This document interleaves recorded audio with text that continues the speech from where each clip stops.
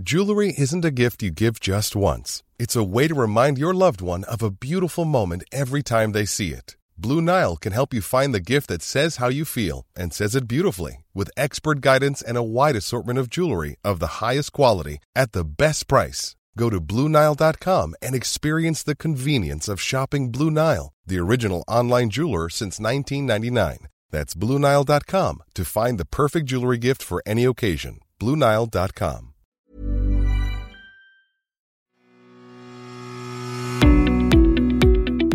You're very welcome to the Mick Clifford podcast with the Irish Examiner, where we bring you a different flavour of news and current affairs every week. Now, Eamon Dunphy is, I suppose, something of an institution at this stage, but not, I'm sure he would agree, that dreaded entity, a national treasure.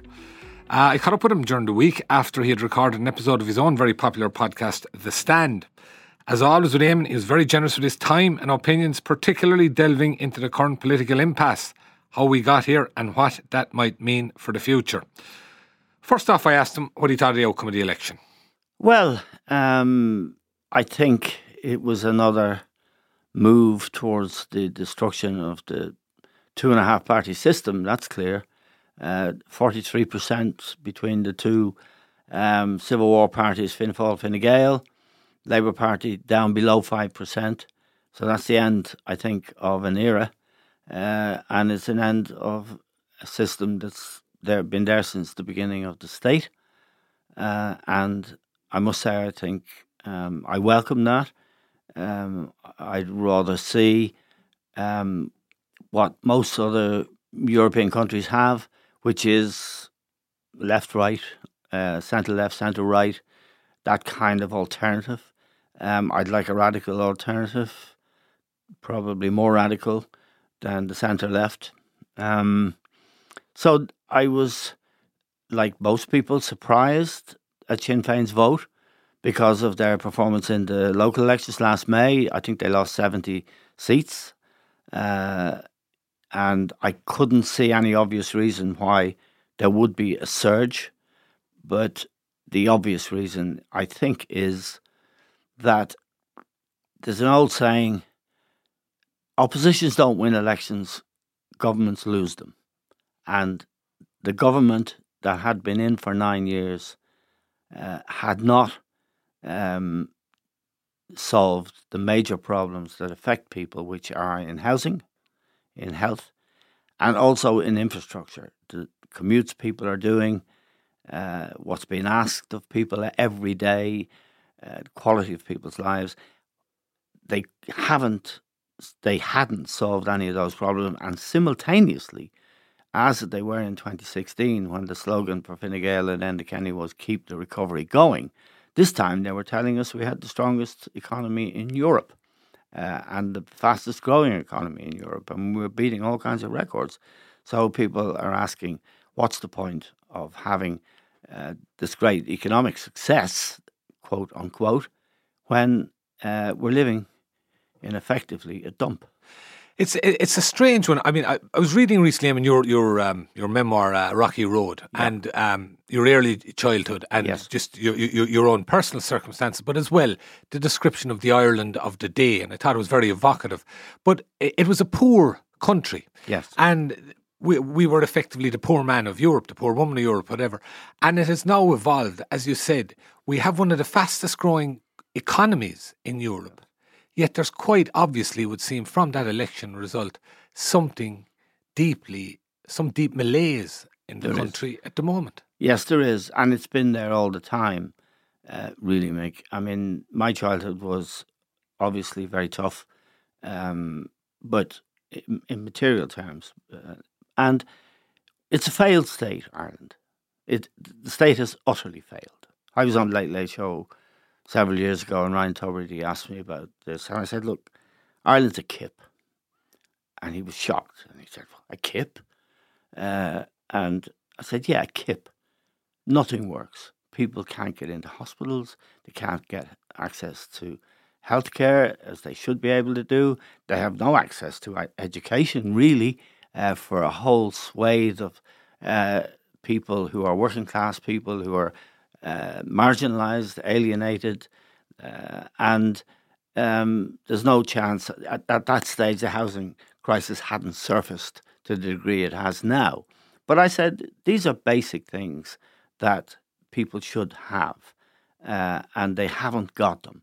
And it's obscene. And it is obscene. It is. When there are over 1 million people waiting to see a specialist, and the people with the right kind of private health insurance can see a specialist anytime they want. We have 1 million people outside that. So if you look at the health service, the way it's structured, nobody has attempted to reform the health service since Noel Brown. And that was in 1940-something. So this place has failed. And I lived through it and was fortunate enough to get out of this place through my ability to play football, get to England, and live in what was then a better and more civilised place where they had a National Health Service, they had free education, and people that you could move from poverty or relative poverty or working class existence. You could move on if you were prepared to work and apply yourself. Ireland does not have that and has not got that. And you can see the consequences of that in terms of, for example, the hold the criminals have on working class communities, the prevalence of use of drugs, and in many other ways. And most importantly, you see a visible example of it in the trolley crisis. 760 people in December in one day on hospital trolleys, some of them very old, elderly people. That doesn't square with the government's narrative. No. And it doesn't square with the media's narrative. The media is in it, the government is in it, and all the professions are in it. And what they're in is a racket. I was going to come to that, the media as well. But, no, and some people, but the contra view, Eamon, we have net immigration into this country. A lot of people would agree with you and suggest that it is a failed state, yet I've never heard of a failed state out of net immigration into it. Just there today, a report in terms of a child, a UN report, Ireland is the 5th best place for a child to grow up in the, anyone who took part in the survey, most of the developed countries. Now, counterbalancing that, there's also a report out today that showed that just under half of 26 to 29-year-olds are living at home with their parents, which is a reflection of things too. But the point I'm making, the main point is, there's a lot of evidence out there that in some ways the country is working. If people want to come here and work, there must be some attraction for them. Well, a lot of people are coming from places that are really third world in every respect, including democracy and human rights. So they're coming here and in relative terms they're better off straight away. It depends on the metric you use. There's always reports from the UN, from the OECD, from our own ESRI that show certain, or purport to show certain things. But they are actually just, statistics. There's lies, damn lies, and statistics. And statistics can be worked and warped and bent to show almost anything. But the reality on the ground here is that for most ordinary, decent people, life is daunting now. And when they look at the prospects of their children getting an education, a job, yes. But what kind of job? A house, no chance. Access to health, no chance. That's the reality for most people. And I have to say that despite the Sinn Féin surge, 76% of the people in Ireland did not vote for Sinn Féin. Point, yeah. And of those who did vote for Sinn Féin, only 1% of people want a united Ireland. Yeah, that's an interesting point. Because so there's a statistic to reflect on when you hear of what their priorities appear to be. One, a border poll. A very interesting point. Particularly, I've noticed that a number of their spokespeople since the election have included preparation for unity, I think they call it, Yes. in all references to health and housing, but that was not very much to the fore No. prior to. Sinn Féin, their rise, in fairness, they have some very effective people. What do you think of them as the vehicle for change, as it appears that maybe a quarter of the electorate sees them? Well, I think the first thing to be said is that they have some extremely able spokespeople in the key areas. Louisa Riley in the health area, former trade union operative in SIP2. She'd know what's going on in the health service, and she'd know some of the strokes all kinds of people are pulling in the health service. Owen O'Brien in housing, he is, first of all, he's diligent. He's done the homework. Written a book. He's written a book, and he has a plan, which is probably well worked out. And in the finance, economic area, the Pierce Doherty, who's an outstanding public representative, and he has a view, and he is someone, O'Brien, Louisa Riley, David Cullinan, who unfortunately after the election was caught on video saying up the Ra and all that. He's done very well in the Parliament, definitely. Yeah, he's a good public representative. It's 2:00 in the morning. He's had a few jars. Just got 20,000 first preference votes. I'd forgive him for that. Other people pounced on it and said this shows. Yeah, this is David Cullinan showed. I was recorded saying up the Ra at the end of a speech, yes, a victory speech. And he talked about Bobby Sands. He did. And things like that. They are evocative things for Republicans and emotional things. I wouldn't mind that. I wouldn't hold that against him. However, I think that 1/3 of people in the exit poll said that they didn't care or weren't concerned, would be more fairly put, weren't concerned at the Paul Quinn business. This is Paul Quinn, the man who was murdered in 2007. There's a suggestion. 21-year-old boy who was from South Armagh, but he was murdered and taken to be murdered in Castleblaney in County Monaghan. In a brutal manner. In a savage, depraved way that was worse, actually, than the Cian Mulready Woods murder in Drogheda that's horrified the nation in recent weeks. What was done to Paul Quinn was actually worse, and it was done for a purpose.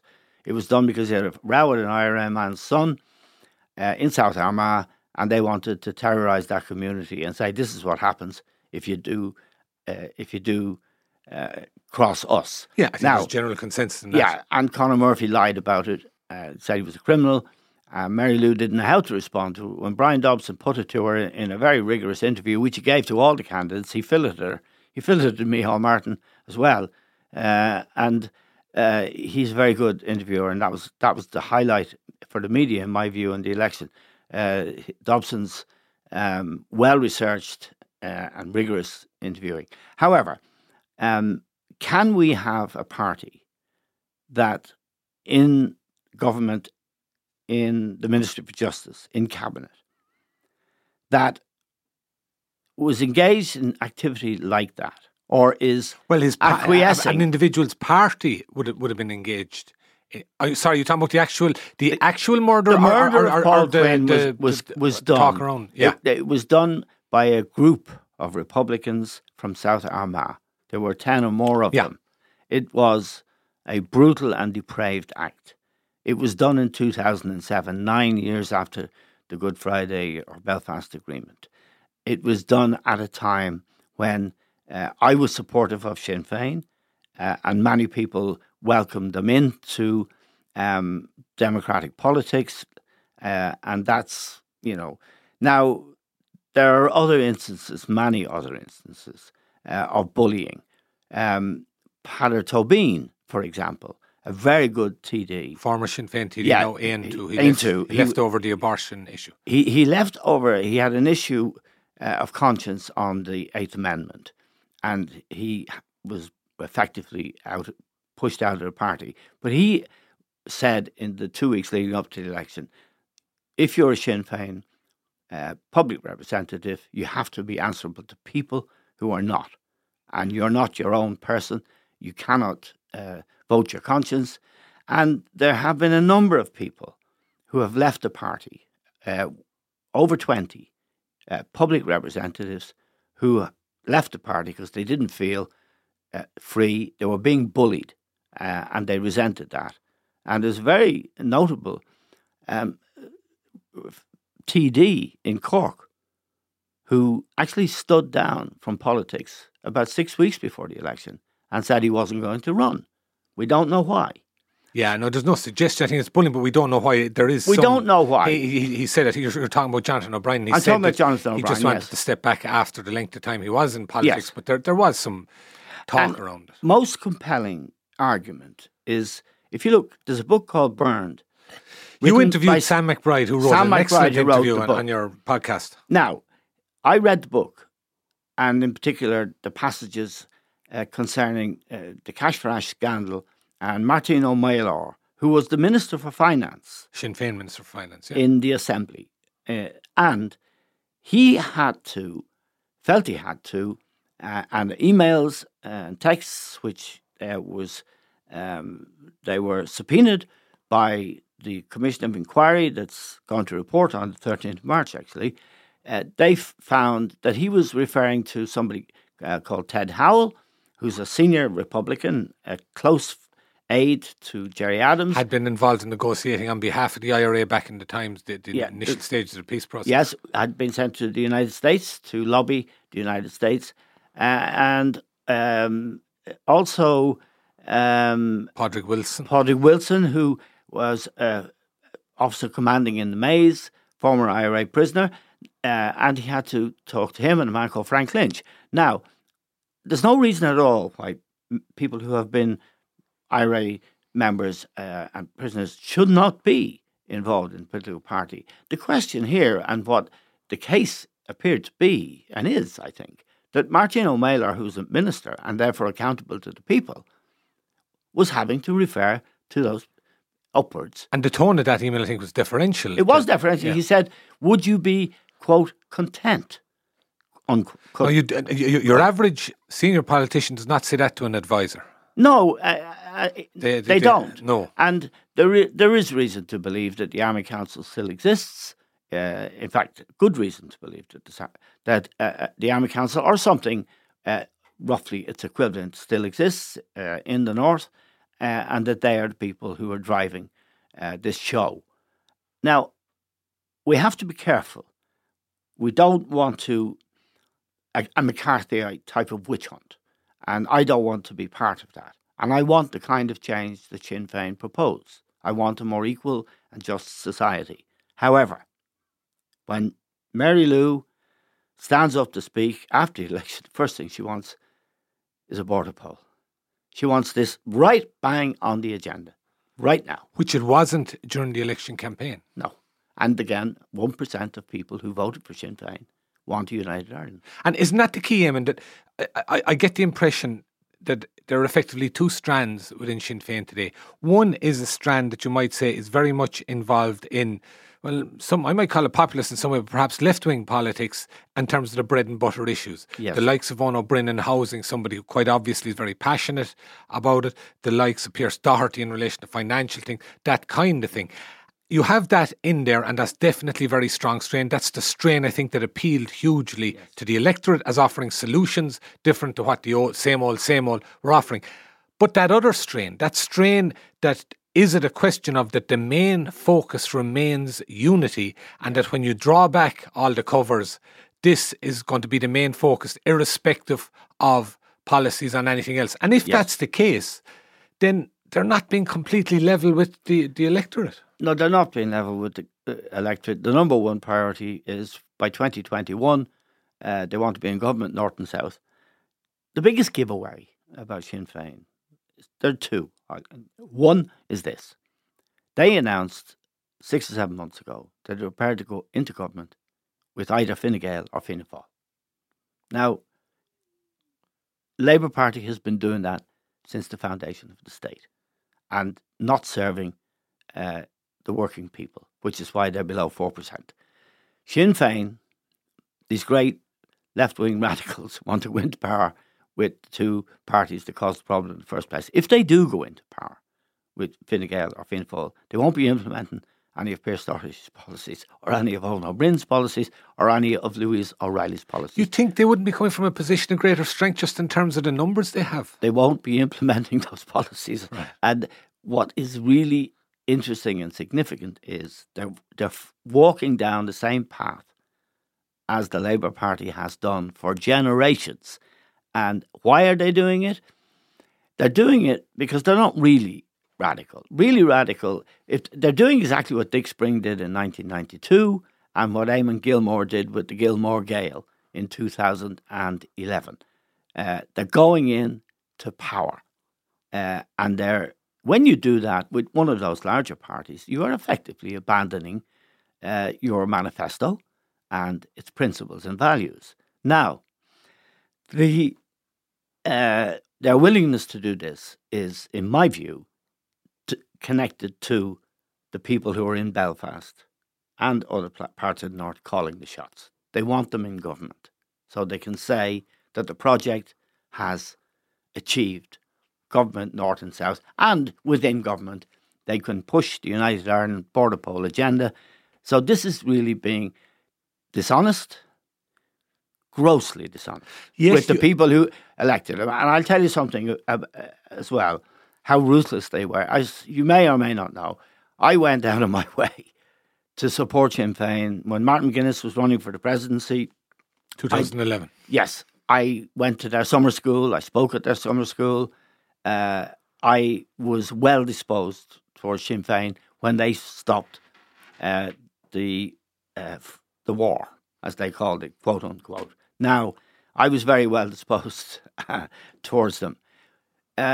And something happened that I'll tell you about. I was on RTE on a programme, a Clareburn programme, and it was shortly before the 2016 election. And I'm in Dublin Bay South.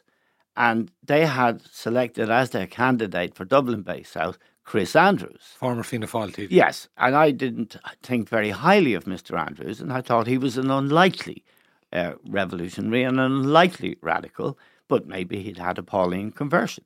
However, Owen O'Brien was in this debate with me, and when I said to him, why am I, as a Sinn Féin supporter, willing to vote for you, left with this old Fianna Fáil hack, what's he doing in your party? A mask fell on Mr. O'Brien's face and he looked extremely perturbed. I was no longer a friend of Sinn Féin's. We couldn't get a Sinn Féin representative for the Stand podcast, which I do.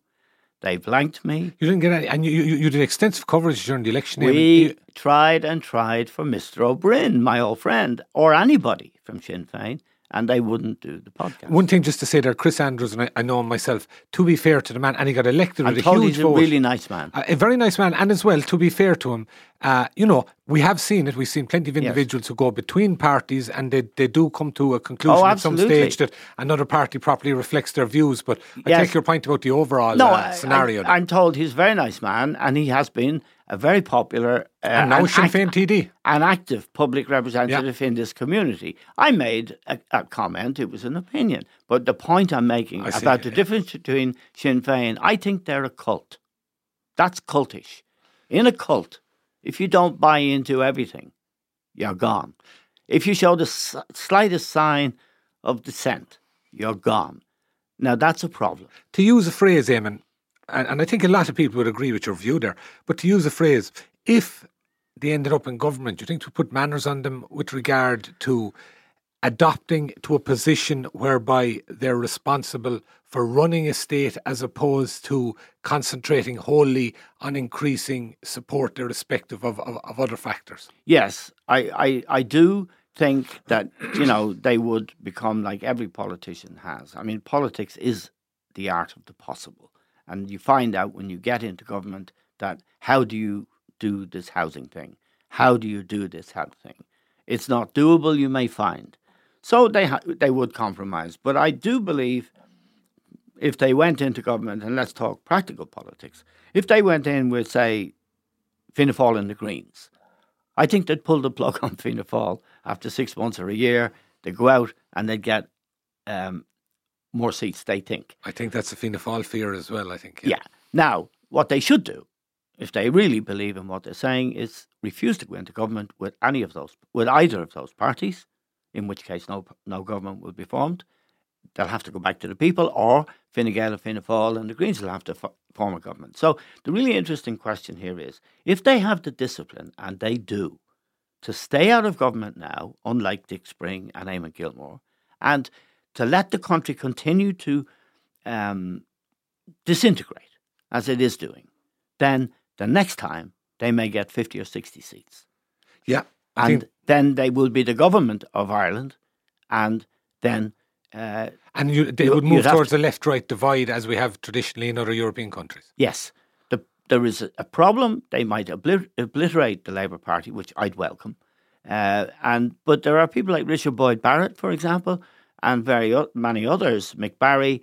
They're really good people on the left. They're independents now.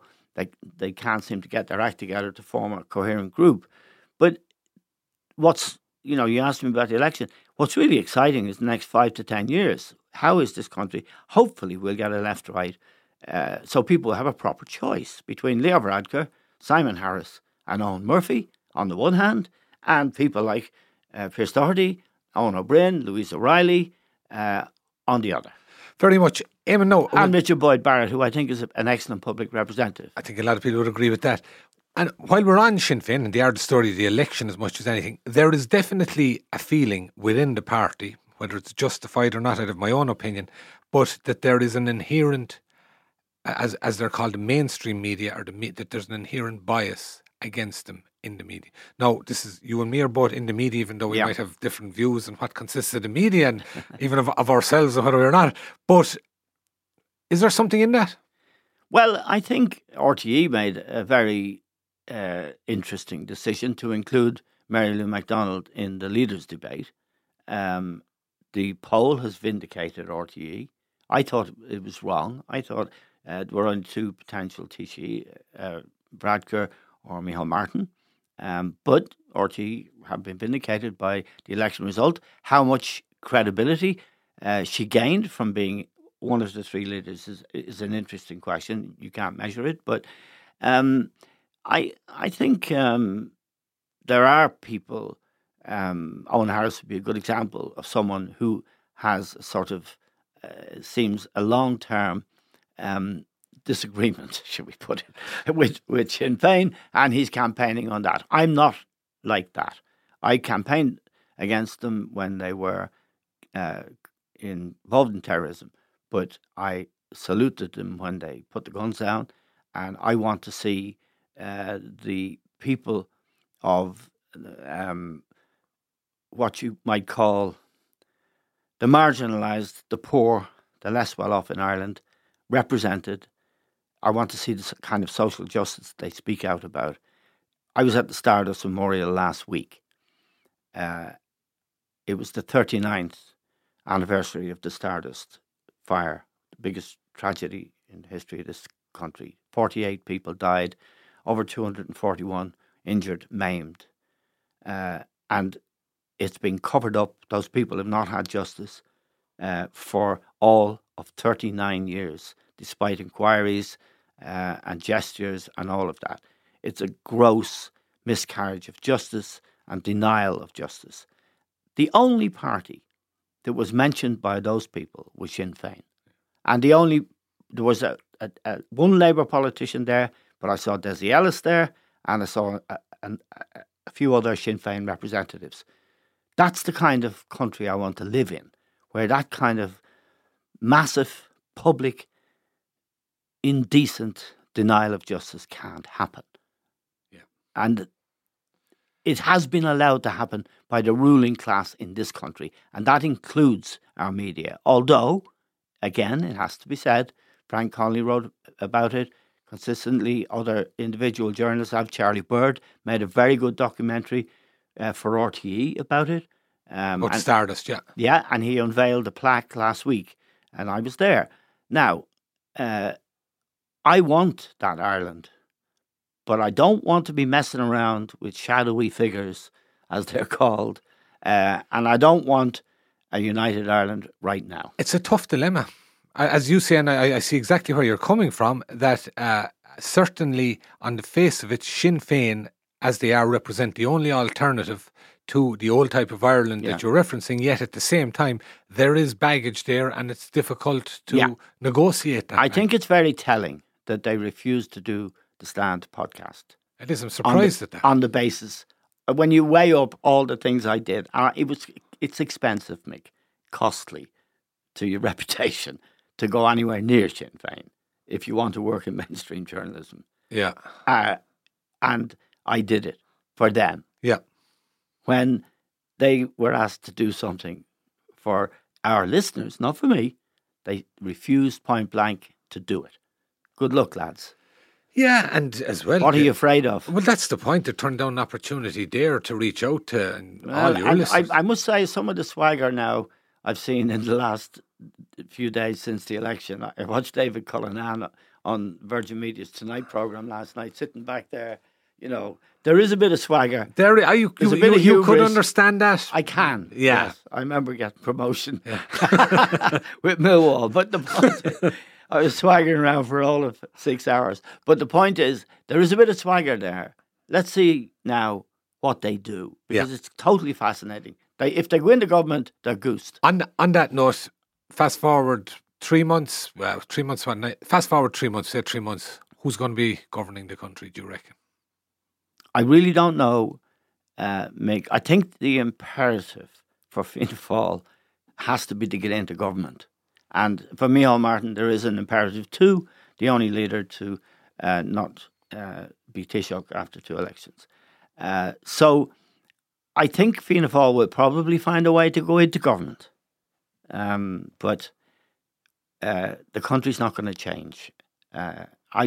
It's totally fascinating if you're a political anorak, and I am. It is. It looks like things ain't going to brighten up that much, but will we get some relief in the summer of Ireland at the Euros? Well, I profoundly hope that we get there. We have to go to Slovakia, which is a tough match. And I hope we get our best players there fit. And Shane Long is back. He scored a good goal against Tottenham, playing in the Southampton team, which is, they're doing okay.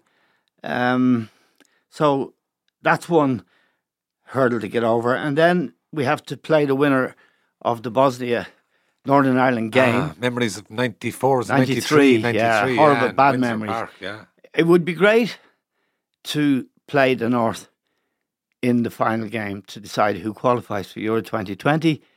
I have huge respect for Michael O'Neill, who's the coach of Northern Ireland. He's done a magnificent job. So I have my fingers crossed. I think everybody does. We hope that we have the Euros here. We have host a few games. It'd be great to be in it. Get a few bob for the FAI, which is still recovering from the John Delaney era. Yeah. So I'm hopeful. I would say slightly less than 50-50 chance. One other thing I wanted to ask you about, a kindred spirit of yours, Joe Brawley. Yes, I know Joe. Yeah. Being a big Gaelic Games fan myself, and I think it's fair to say an awful lot of people feel the same. A bit of a loss on RTE. Yes, he is. Yeah. Can you feel his pain in terms of the way he was ejected? Yes. I think it was done in a particularly savage way in between the final and the replay. That's the All-Ireland final and replay last September, yeah. Yeah, August. That's not the way to do business. I have great respect for Joe as a man, because he did something, he gave a kidney. And the work he's done around that. And the work he's done around that. He's a highly intelligent man, good fun, great character. And he's a great TV presence, I think. He was, yeah. I don't feel his pain because, to be honest, for the last 3 or 4 years I was going in there, I was enduring pain. So it wasn't a big loss for me. I'm just happy enough to be here. I miss my colleagues, of course, Liam Brady, John Giles, Bill O'Herlihy, particularly. But that's an era that's passed, and it passed, and I'm fine. Joe had a lot more to give, a lot more to offer, and I think the way it was done was, shall we say, didn't reflect well. Was he too out there for a growing culture of people being? He'd be a bit out there now for my taste. People used to say I was controversial, but Joe said of Marty Morrissey or of Cavan one day, he said that football was uglier than Marty Morrissey. Yeah, and he did apologise for that. He did. Yeah. But I would never have said that. That was a sort of personal thing that I wouldn't have said. And as you say, he did apologise for it. But he sometimes, perhaps, he was striving for effect, should we say. I just wake up in the morning making things happen. Slightly different vibe. Things happen around you. Yeah. But I think that, Joe's a very good man. And he's going to work for Sky, I understand, or Virgin Media. So he'd be okay, and I believe he gets the odd gig as a barrister. So yeah, the odd tip. There'll be bread on the table. There will. Eamon, thanks very much for talking to us today. It's my great pleasure, Mick, as always. You did a lot for me, and I'm very grateful to you. Thank you. That's it, folks, for this week. I'd like to thank producer Declan Conlon and our engineer JJ Vernon. You can subscribe to us on iTunes and Spotify and the usual platforms. You can let me know what you think at mick.clifford@examiner.ie or on Twitter at @mickcliff. See you soon.